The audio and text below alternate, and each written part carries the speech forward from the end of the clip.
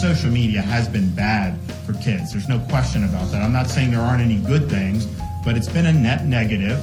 The voices that we heard today were not just the voices of those who came here, but they're speaking for the missing. He survived because there were trained staff there. From the fourth floor of the Capitol Rotunda, you're listening to WFSU Public Media's Capitol Report, the podcast.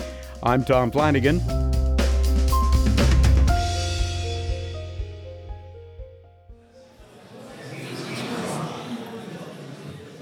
Among today's Capitol action, a bill that would require K-12 students in Florida to learn the history of communism has overwhelmingly passed its second committee in the state Senate. WMFE education reporter Danielle Pryor explains dozens of Floridians who experienced violence and persecution under communist regimes in Vietnam, Cuba, and Russia spoke in favor of the bill.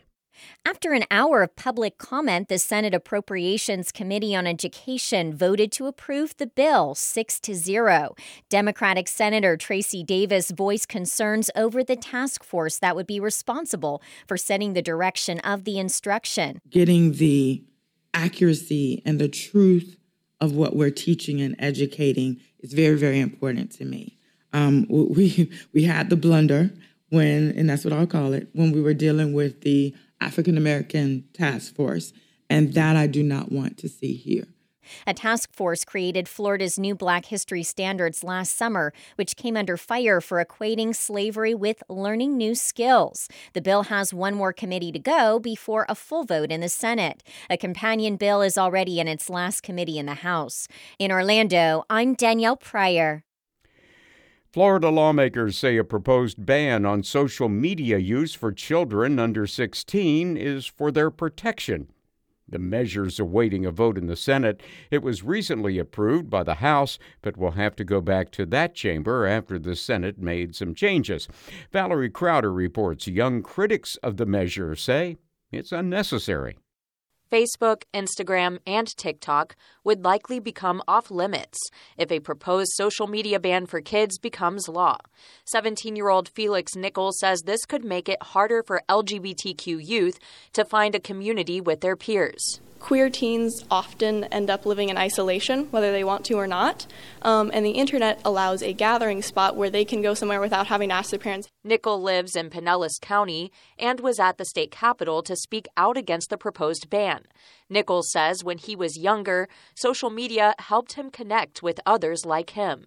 Had I not had access to internet in the way that I did, I probably would have been a pretty sad kid. The legislation would make it illegal for social media companies to allow children under 16 to set up accounts on their platforms.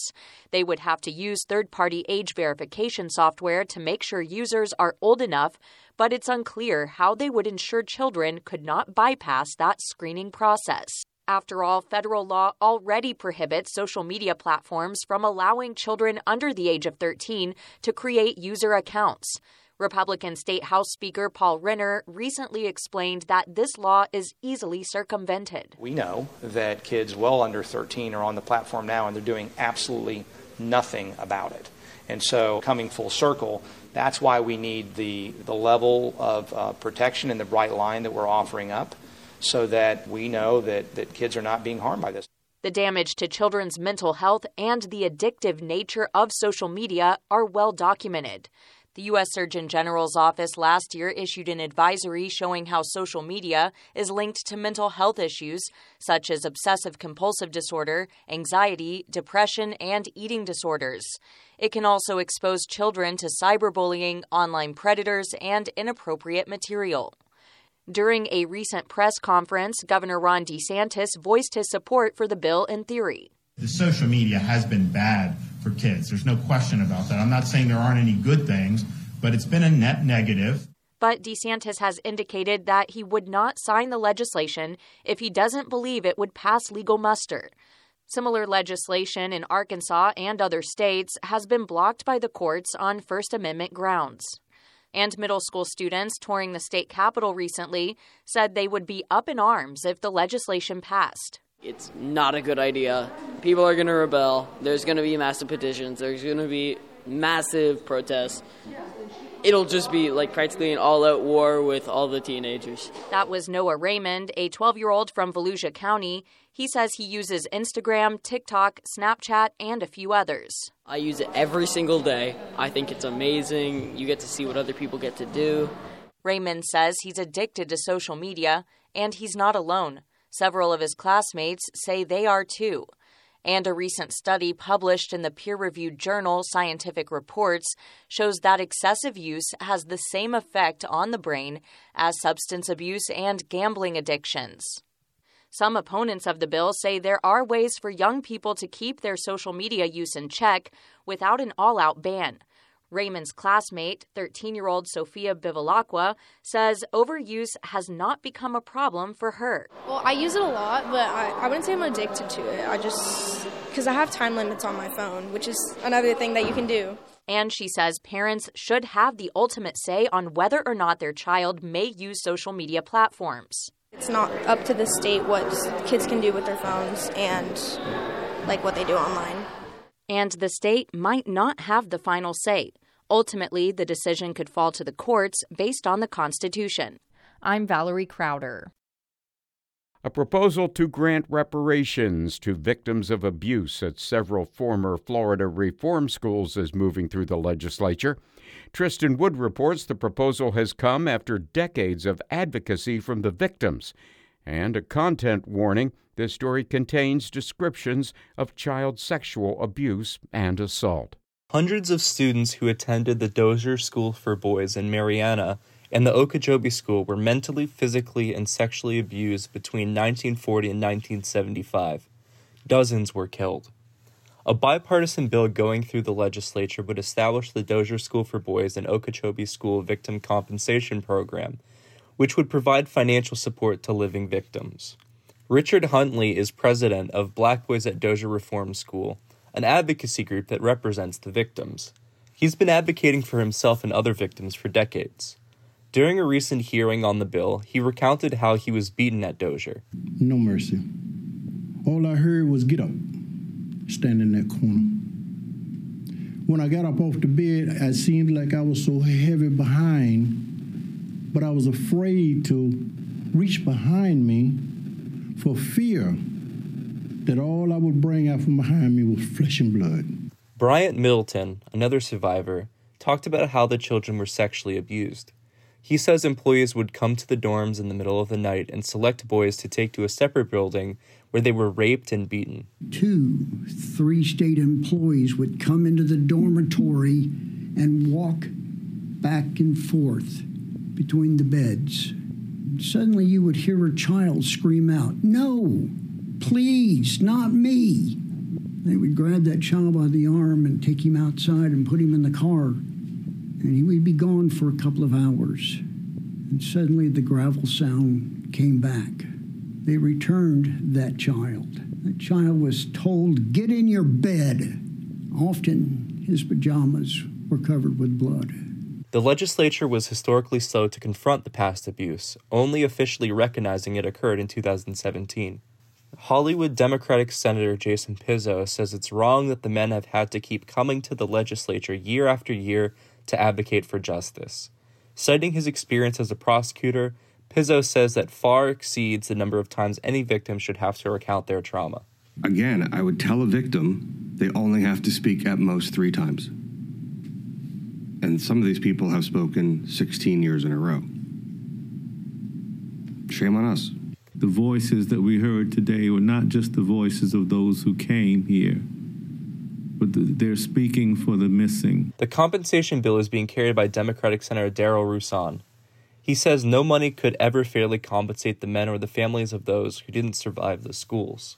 They're speaking for those that we can't talk to, but we can pray for. The committee unanimously supported the bill, but it has one more committee stop before it can go to the Senate for a vote. A companion bill in the House is nearing its last committee stop as well. I'm Tristan Wood. A Tampa senator introduced a bill in a state Senate committee that would make changes to the way renewable energy is used in Florida. WMNF's Chris Young reports the bill faced opposition from Democratic senators and climate activists.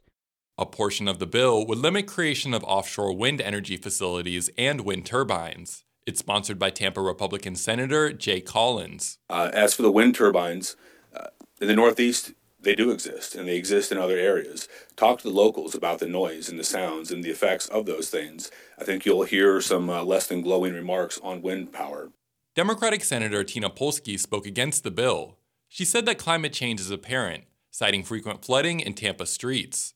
I'm not sure how it became political to care about our environment. Florida is ground zero for climate disasters. The bill could also limit the amount of power local governments have to stop the development of fuel terminals in Florida. This comes as Ormond Beach city leaders continue to fight against a proposed fuel terminal in their area. Collins faced questioning from Polsky.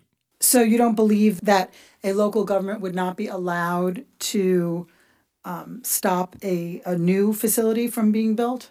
I'll confirm, and I'll talk to the attorneys and make sure that I'm reading that properly, and we'll get back to you on that, Senator Polsky.